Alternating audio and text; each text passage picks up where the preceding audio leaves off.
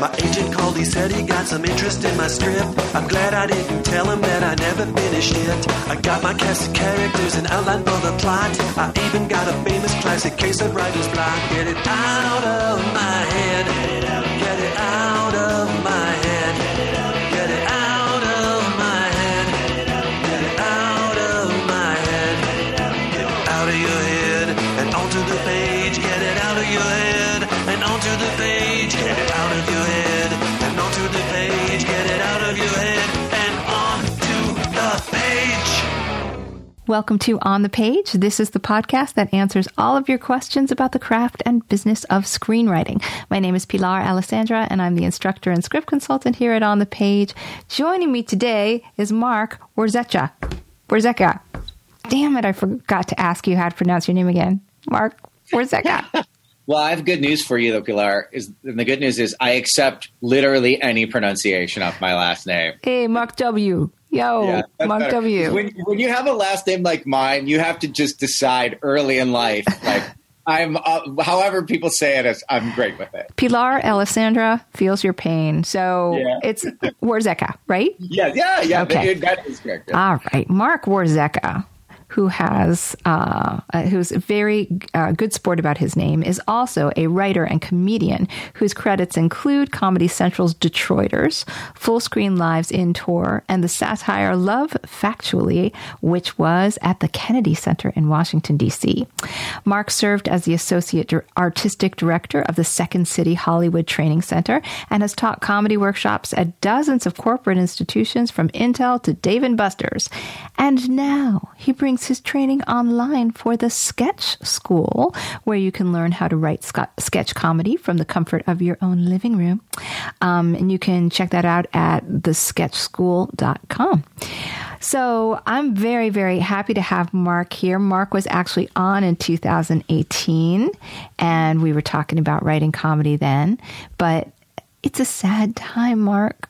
It's a sad time. We're all sad and anxious, and I demand that Marc come on and try and tell us how to be funny during a pandemic. So tell me, Marc, how? Well, the first thing I sort of say whenever I'm starting a new workshop during this pandemic is I congratulate everyone for doing it and for taking care of their artistic side of themselves and making an effort to stay connected with some fun and some funny and some comedy and some art, because it is really hard right now and the world is so scary and we all feel overwhelmed. And I think whatever that is, for you, whether it's comedy or different type of writing or painting or whatever, I feel like it takes a little more effort right now for a lot of us than it did pre-pandemic to stay connected to that side. So, and maybe it's just listening to this podcast, is part of that. But I'm always congratulating everybody for saying, I've got to make an effort. And I think that for a lot of us right now, it is, you got to make the choice. You got to make the conscious choice to say, I've got to try to stay connected to my art right now. Now, do you have any suggestions for people who want that connection? Do you like going into a room that is sort of apart from your work or your family, or jumping up and down and just being silly? Anything that you suggest for jogging that creativity with people?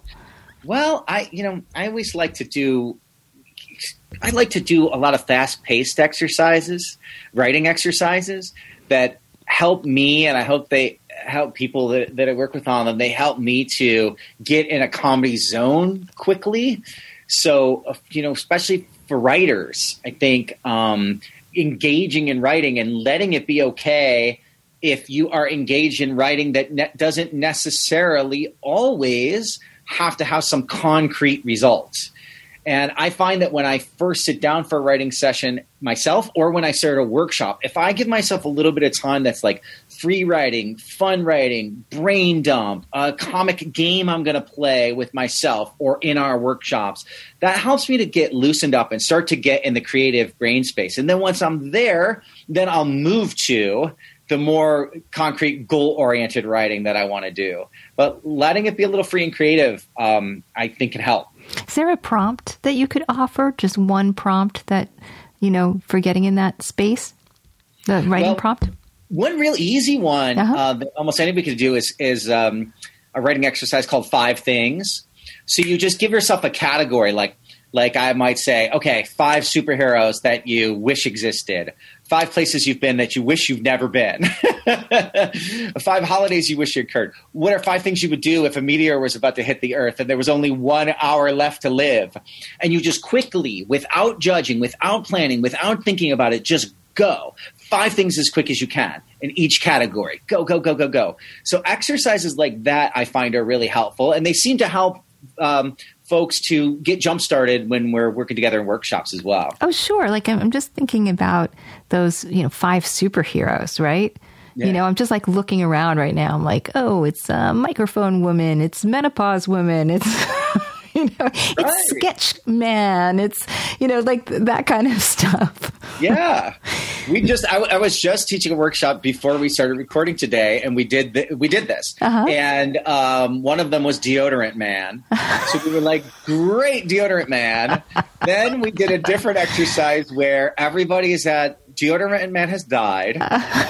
Everyone's at the funeral of Deodorant Man.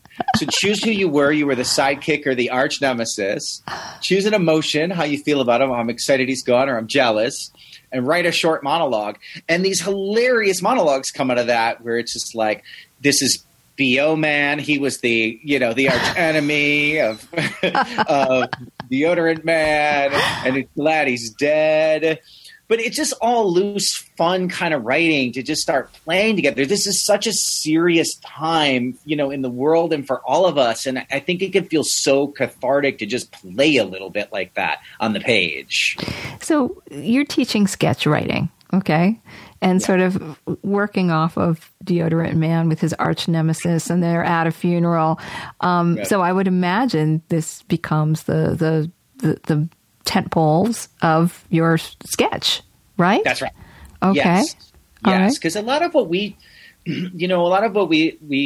look at in the workshops that I teach or in sketch world in general, right? If you're writing sketch comedy anywhere, whether it's for SNL or The Groundlings or UCB or Second City or any of the great sketch shows on TV or TikTok or whatever, it is important to have a process in place.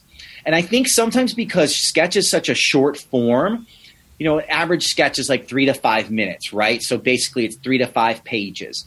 So sometimes people will think, because it's so short, sometimes writers will think, well, it's only 3 pages. I should be able to just sit down and be able to write a sketch in one draft, and that's it, and ready to go. And in fact, you want to have a little bit longer creative process than that. No, certainly not as lengthy as when you're developing a pilot or writing a TV spec or writing a full screenplay. But you still want a process in place. And part of that process is exactly what you're saying, Pilar, of let's start with something loose and fun and silly and creative. But then once we've got Deodorant Man and B.O. established as characters, as the superhero and the arch enemy, then that could evolve into a more long-form character monologue. That could evolve into this superhero, Marvel movie trailer parody sketch with these 2 characters, right? Yeah. So finding the process and finding what's standard for developing sketch, I think, is really important for sketch writers, and understanding that all of those sketch skills translate to and can be useful in other types of comedy writing, right? Whether you're going to write a pilot or write a screenplay or write stand-up or whatever. So it's interesting that you went to monologue and then you went to, it could be a trailer. So it's funny that, like, I guess I was thinking like, the funeral itself is the situation, right? That it goes from characters to situation. But you went from characters to monologue. I'm curious because I'm sure when you're teaching people sketch, you don't want people just coming out and monologuing, right? What is that stage in it about as far as being creative goes? Why is a monologue an interesting way to get to sketch? That is such a great question. And, I think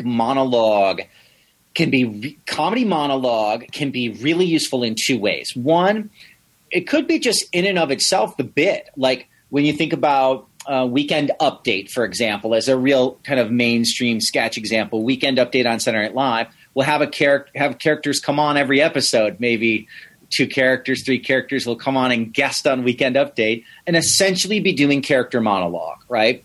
So like, Stefan was a wildly popular SNL character that Bill Hader would do. He's doing a monologue. Right? Like he's coming on and doing a monologue. So in and of itself, monologue can be a great comedy form and sketch form, but it also can be a great transition from raw material or raw ideas about the character to the eventual sketch. So I've got some raw ideas. Monologue helps me because there's no one else to bounce off of. Monologue helps me hone in on what exactly is the funny of this character. What exactly is the funny of? What exactly is their point of view? What exactly is their comic game?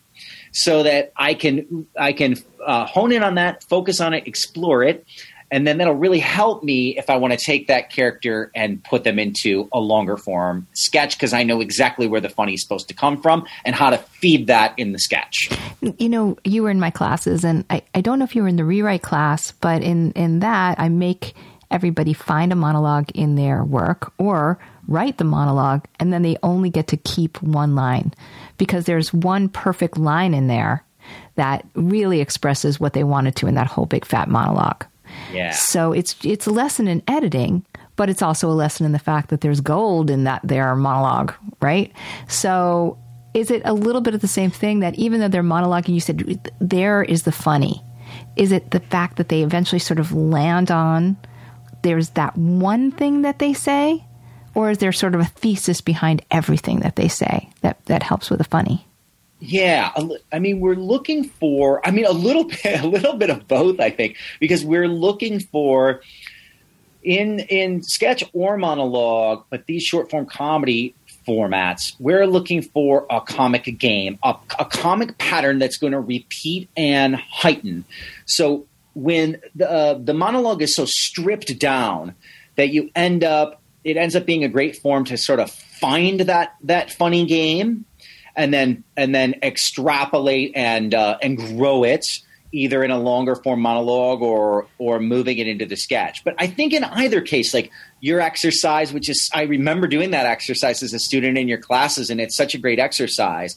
Both your exercise and I think what I'm trying to go for in these comedy monologues essentially do the same thing of like boil it down to its core, right? What's the essence of this? Let's make sure we've got a good handle on that and go from there. So apart from monologue, again, that idea of, but what's the sketch beyond sort of, again, for me, what would have been the obvious? You said the funeral, right? So I guess you add a situation, there's a possible sketch. But how did you get to trailer? How did you get to like a satirical Marvel trailer? Like what are some of the things people can run through in their head to find different kinds of sketches that aren't the most obvious? Yeah. There are some tools that you can use for that. And one of the tools is if you've got a sense of who your character is, what their point of view is, what their comic game is, what makes them funny. One exercise I like to go through is where's the worst place in the world to put that person? Where's the place you can put them, right, where they really can exploit their comic point of view? So there's as an example, Rachel Dratch used to do this very popular Saturday Night Live character called Debbie Downer, right, where it's like everyone remembers Debbie Downer. It's like, she's always with a group of people. They're having a normal conversation, having a good time, and Debbie Downer's funny. Her comic game, the pattern that she repeats and heightens is she's going to say something depressing to bring everyone down. Over and over and over again, that's what she's going to do, right? So if I know that about a character, if I've honed in on that through monologue or raw material, that this is going to be this character's game, then that helps me explore and brainstorm other places I might put them. The very first Debbie Downer sketch is set at Disney World. It's set at the happiest place on earth, right? So that is not an accident that the first Debbie Downer sketch is at the happiest place on earth, because they're going, what is the worst place in the world we can put somebody whose game is they constantly bring everyone down? They want to contrast it with the location. So that's a good tool that you can do to get up to a bunch of different ideas of potential sketch scenarios and locations. Now, when you get groups of people together, right? I would imagine that would be kind of hard online, but when you're instructing them in person, okay, and they're all together, what is how do you get a hive mind approach when developing a sketch? They're not always reading off of a script, right? Sometimes there's a little bit of improv involved. Yeah. Oh yeah, definitely a lot of brainstorming, because I think in sketch comedy we're often taking a lot of shots on goal, where we have an idea of where we're headed and we want everybody to brainstorm 100 different jokes, right? 100 different premises before we get there. We're able to, I've been sort of surprised, to be totally honest with you, how much we're able to simulate online and on Zoom, a brainstormy kind of writer's roomy atmosphere. I wouldn't have thought, like pre-pandemic, I wouldn't have thought that we'd be able to do so many of the things that you're able to do on Zoom and have them go okay. I was really skeptical about it. Yeah. But it's like, oh, we're able to do this? And maybe it's just because we were all just forced to get used to this so fast too. Yeah. It's like, we're kind of able to, it's fun. We're able to do this. But I think if you go, I think it's part of my answer to your question would be, I think head writer or showrunner or teacher, depending on what setting you're in, is really important to making sure that the room is focused, even in a short form like sketch, and that the goals are clear. So they're saying, here's going to be our idea for our sketch is, I think there's two ways you could brainstorm. One is, we know what the game is going to be. This sketch is Key and Peele's East-West College Bowl. Key and Peele are going to be playing dozens of different football players, each with unusual and ridiculous names. Let's come up with 2,000 names, and we'll pick our favorite 24 that are going to go into this sketch, right? So that's a really focused brainstorm, and then the writer's room can fire away at that. I think another common scenario in a sketch writer's room is something's happened in the world that you want to do a sketch about, but you're not quite sure what the angle is going to be on the sketch. So maybe it's the presidential debate has happened, and you want to do a sketch about that, and there are a lot of different ways you could come at that debate. Maybe a bunch of things happened that stood out to you, and you're not going to get them all into a 5-minute sketch, and then the room might function that way. Again, I think led by a good showrunner or head writer or teacher, and say, this is where we're headed. What stood out to everybody about the actual debate? What could be your take on it? What could be our game once we get to the sketch? And you get a bunch of shots on goal that way. I love that you said different points of view too, because just like when you're developing characters for your long form projects, you have to know what the different characters' points of view are in order to have fully fleshed out characters. And so in sketch, you're saying, well, you could do the point of view of each presidential candidate. You could do the point of view of the fly. You could do the point of view of, somebody who's trying not to catch COVID in the audience. You could do the point of view of a cameraman. Like, there's all these different ways to look at the story, right? Right. And just starting there with what are these people thinking or feeling?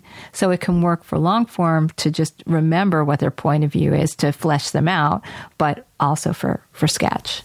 Yes. Yeah. And that reminds me, yes, and I think that when you're looking at satire specifically, it's very important to be clear on your point of view as a writer on the issue that you're taking on. So, like, I agree with everything that you're saying, Falar, in terms of, like, character. And then also sometimes when we're doing sketch satire, we have to know what exactly we're wanting to say. And if we're not, it could get really muddled. That's a really good point, because the dangers of knowing everybody's point of view, right, is that you don't focus. Right. And that everybody's suddenly, well, my point of view is this, my character. Right. And it's like, you don't have time. The sketch, like you said, right. It's short form. You gotta home in on things. Yeah. And even also, it's a silly thing. Like, even it's a silly thing. Like, if you had a pet peeve that it drives you crazy at work, when people make broccoli and cauliflower in the microwave because it stinks and you hate it and you have to smell it and it grosses you out. But you don't mind, but sometimes you bring that in and you make it, and you don't mind when you do it because you're going to eat it, so it doesn't bother you as much, right? So, like, that already, this silly little thing I'm describing is too many points of view for a short form 3-page sketch. Like, in sketch, you only have 3 to 5 pages. You have to pick one side and only come at that side. Your side is that you can't stand it, or your side is that it's okay. In a pilot, you've got more time to look at all angles. In a screenplay, you've got more time to look at all angles. In a sketch, you don't. The sketch has to say one thing and play that game really well. I love that. Okay, we may have talked about this last time you were here, but I think it bears repeating, because it's something I'm always looking for when I'm watching SNL or any sketch show is, how are they going to end this thing? Right? Yeah. You got a great scenario, you've got a great game, and then you've got to end it. There's, and that's where a little storytelling comes in, because maybe there's a twist, maybe there's a button, but man, that's hard. What are some of your tips on doing that when you're creating a sketch? It's funny. People, I will often talk with people, and sometimes there's people in workshops who will first be writing sketch, and they will often say, the ends of sketches are terrible. I was watching this sketch show, or I was watching that sketch show. None of the sketches end well. Endings are not funny. They're never good. And then they'll try to write sketch and realize it's really hard to write funny endings. It is. Yeah. It's like really hard, because you don't have that much to resolve. Mm-hmm. It's only like 3 pages. So, you don't have that much to work off of to get to that out and button. So there's a couple different strategies people do. A lot of times in TV sketch, especially as opposed to theater sketch like Second City or The Groundlings or UCB, in TV sketch, like on SNL or Key and Peele or Inside Amy Schumer, Black Lady Sketch Show, or any of these other great shows, sometimes they'll just play their comic game and it will heighten, and just end. They don't even try to have a turn in and out. They don't even try to have a resolution. Debbie Downer will just say depressing thing after really extreme depressing thing, and then just ends. It's like that. That's the craziest thing she's going to say. Right. They had the music a little bit to help, right? That like, and it gave it a sort of finality by doing that. Or she always cracked up the entire cast. Every time she did it, it was like their Achilles heel. Okay, so there was that. I'm sorry. There was that. Okay. So that is like, it's not I feel like I almost described it like a cop-out, but that's like a really legitimate way to end your sketch. Just go to your biggest height. And Key and Peele did it a lot on their show, and it would work exceptionally well. They'd go to their biggest height, the furthest they're going to go. There's the I Was Like sketch where they're both trying to talk about their wives, and they need to get further and further and further away from their wives so the wives won't overhear them. Mm-hmm. So they just keep playing that game, and they get to the furthest height, which is they're in outer space hiding from their wives. And then it just ends. Like, there is no resolution or out. They're just in outer space. That's the furthest. That's the biggest height. So it's a very legitimate way to end a sketch.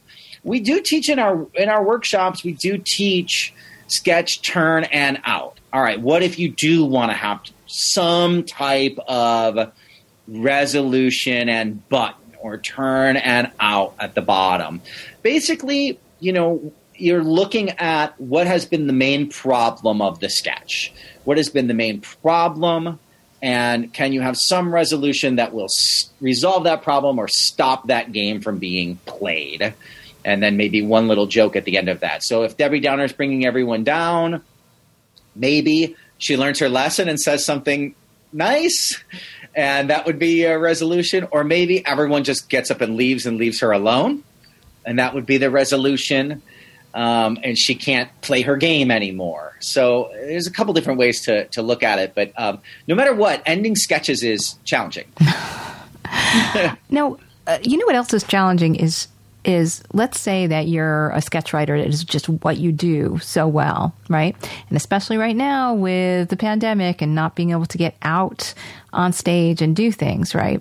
What are some of the visual platforms, TV platforms that are accepting sketches right now, or that people should sort of open their mind to? There might be work for you as a sketch writer this way. Yeah. That's such a great question. A couple different things come to mind. I mean, this isn't necessarily work per se, but I think a lot of people have been doing especially writer performer hybrids have been doing even more in the pandemic is like TikTok and Instagram, front facing character point of view, short solo sketches. And there's a lot of really fantastic, funny character sketch work on TikTok and Instagram. And the time limits of the medium, I think, are very good for comedy. Yes. Because you always want comedy to be tight. Right. Oh, you always want it to be short. You always want it to be only the best stuff. And TikTok forces you to do that. Yeah, kind of like the way that Twitter, back when it was 40 characters, 140 characters. What was it? 140 characters? 140 characters. Back, it would really, really help you write in a concise way. You couldn't really babble. So Instagram, TikTok, it's, I am very impressed. Like my 15-year-old, of course, actually she's 16 now. My 16-year-old, like all 16-year-olds, is on TikTok a lot. But I can't help it. Every time she shows me something, I'm like, oh, yeah, it's really funny. And it's such a short amount of time. It's so visual. And the fact that like the good ones do tell an immediate story, Sometimes I think because the context isn't there. So your imagination does the work. Yeah.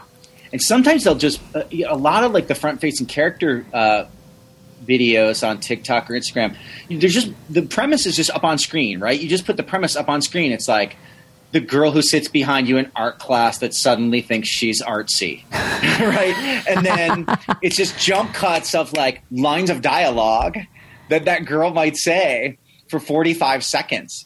So it's like you get right immediately to the funny, right immediately to the game.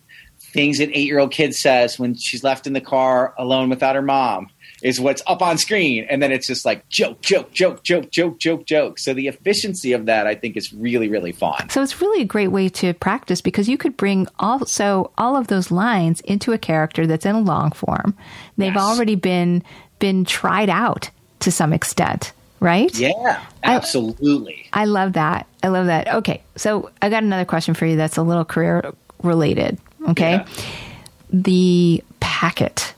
Okay. Yeah. So I don't know if this is something you feel comfortable answering. Okay. Yeah. Okay. So when on this podcast, oftentimes we're talking about a pilot and a pitch for TV. We're talking about a screenplay that is either a writing sample or something that you sell. Hopefully it's both. But when you're trying for a comedy show like Saturday Night Live or for a late night talk show where you're going to be, submitting to be somebody who writes monologues or whatever, you need a packet. And then people will get in touch with me and go, what is in the packet? So I only have certain things to say back to them. And I'm going to now ask you, what is in the packet, Mark? What's in the packet? Yes. I'm so glad you're asking this, Pilar, because I get asked this all the time, and in our workshops, our students always ask this, right? They're like, "What's in a packet?" So we go over it, in the workshops, and I'll talk about everything that we go over there, here, because people are always wondering this. It's like, what is this sketch packet? What am I supposed to have exactly? So I think with Sketch, it's a little less formal than it is with like TV pilot, TV spec, or screenplay. I think it's a little clearer in those mediums what exactly you're supposed to have to send out as a sample. And Sketch Packet is and maybe feels rightfully a little bit more unclear to folks. So this is how I'd recommend everyone to look at the idea of Sketch Packet, how most sketch writers, I think, approach it. Most sketch writers will have on standby, ready to be sent out at any moment, should it be requested, a PDF of about 3 to 5 sketches that are a variety of different types of sketches. So a character-based sketch like Debbie Downer we're talking about, a sketch with a really strong game or list game in it, like that Key and Peele East-West Bowl sketch I was mentioning, a satire of something going on in the world, maybe a short commercial parody, right? A 3 to 5 sketches, and then maybe a fifth thing that's just sort of funny to you. But 3 to 5 short sketches that are showing a wide range of different sketch types. So you want to show, obviously, your comedic sensibility. You want to show your point of view. And you want to show that you understand that these are the major categories of sketch. I understand them, and I'm able to write in them. So you have that as your standby sketch packet. And you may occasionally get asked by somebody to send that sketch packet. So maybe an agent or a manager or somebody who's developing a new sketch show might say, we need sketch writers. Send your sketch packet. And you can just send that. But what also happens is particular shows may ask for certain things only in the sketch packet or give you parameters. So SNL, last year, I think they were asking for a packet with 3 to 4 sketches. One was a character-based sketch. One was a topical sketch that they defined as either being political or pop culture topical. They wanted one commercial parody because they do that. And I think they asked for a 4th thing that was anything that you want. Or shows may ask for some different versions of that. They might go, we're going to do a real character-based show, so send us 3 character-based sketches. We're not going to do any parody, so we don't want parody. And we're not going to do any topical satire, so don't send that either. Send 3 character-based sketches and 1 thing that's just funny to you. So depending on the sensibility of the show and what they're going for, they may ask you for certain things, in which case you would dip into your existing standby sketch packet and say, okay, anything I've gotten here that's already well vetted, that I know works, that I know kills, I'll take that and drop this into my sample for SNL or whoever. And then I might have to write 1 or 2 new things to fit their parameters and form that sketch packet just for this submission. These are all scripted. None of these are just in premise form, right? All scripted. What about for a late night show that also wants to consider you for a political monologue? What about just jokes? I've heard that, okay, so they may need sketches, but they may also need jokes. Is that part of the packet and goes with sketches, or would this be a separate packet that they would ask for just for joke writers? Yeah, that's a great question. And also, I appreciate you including and thinking of, late night as part of sketch world, because certainly a lot of late night is doing sketch comedy, and it's all short form comedy.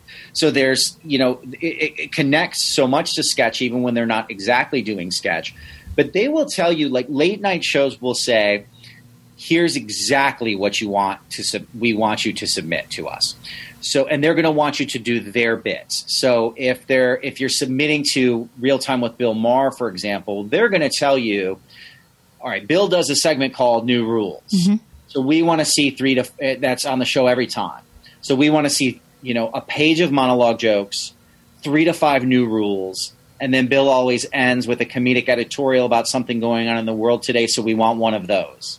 So they're going to tell you that if you submit to Seth Meyers, they're going to say, we want a page of monologue jokes, a segment of one of Seth's recurring desk bits, and they might tell you what that is, and a closer look, or, the segments that Seth does.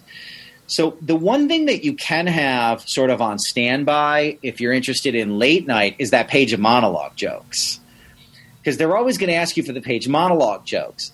So having jokes, some of which are evergreen, right, that can last for a long time, that work, kind of ready to go, are great. And then maybe you can sprinkle that in when you're asked to submit with a couple ultra topical jokes that you add in. I've had people on who tested their material on Twitter. I think it was Lori Kilmartin who was on, who talked about, just at a point where she was unemployed and frustrated about the world, and would just kind of put out every single day a joke about what was going on in the world.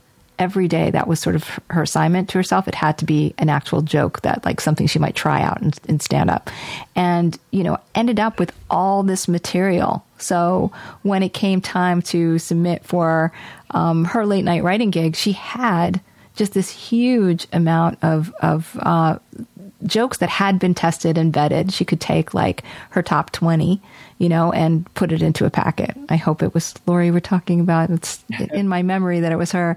But yeah, so you can keep using these other forms of short content that we're so used to on a daily level to practice, and then make it into your packet and maybe get you some work. Yes. And Lori, whether it was Lori or not, Lori is brilliant and hilarious. She is brilliant. She really is funny. Oh my God. She's so funny, and she's such a great follow on Twitter. And a lot of strong joke writers and stand-up comedians have really thrived on Twitter because it's the perfect format for what strong joke writers do. Right. And like you said, Pilar, it's a perfect way to test out material. Sure. You don't hear the laughs, but you can go by the likes and the retweets. Absolutely. And you'll know if something resonated or not. So it's a great format for testing. I think anybody, Mark, who gets to be taught by you is really lucky. And, I say, I am, you're doing this online sketch school now, and, I just want everybody to know about it. So tell everybody where they go to learn from the best. Oh, thank you so much. Yes, and I feel the same way about you. Of course, having been a student in many of your classes, I know what a great experience it is. Thank you. And am happy to recommend it and do whenever I can. Everyone has a great experience who I do recommend. And yeah, we are teaching sketch comedy at thesketchschool.com. It's an entirely online school. So anywhere in the world you are listening to this from, you can take a class with us if you're interested. Take a workshop, take a free workshop if you want to try it out. Our current workshops that are offered are all up there at that website right now, thesketchschool.com. And we even have a special coupon code available to you. If you're listening right now, just put in the coupon code PODCAST. Woo!